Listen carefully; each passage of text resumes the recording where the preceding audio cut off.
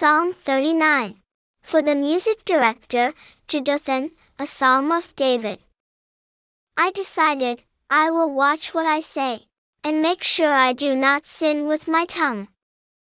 I will put a muzzle over my mouth, while in the presence of an evil person. I was stone silent. I held back the urge to speak. My frustration grew. My anxiety intensified.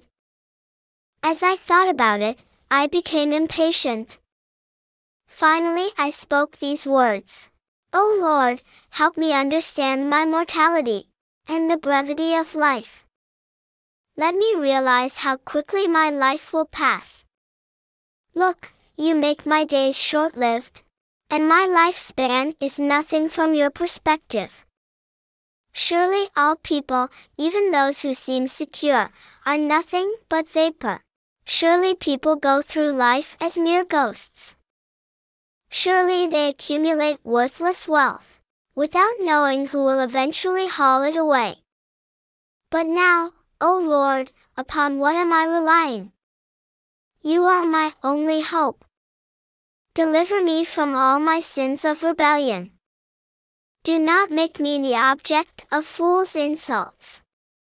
I am silent and cannot open my mouth, because of what you have done. Please stop wounding me. You have almost beaten me to death.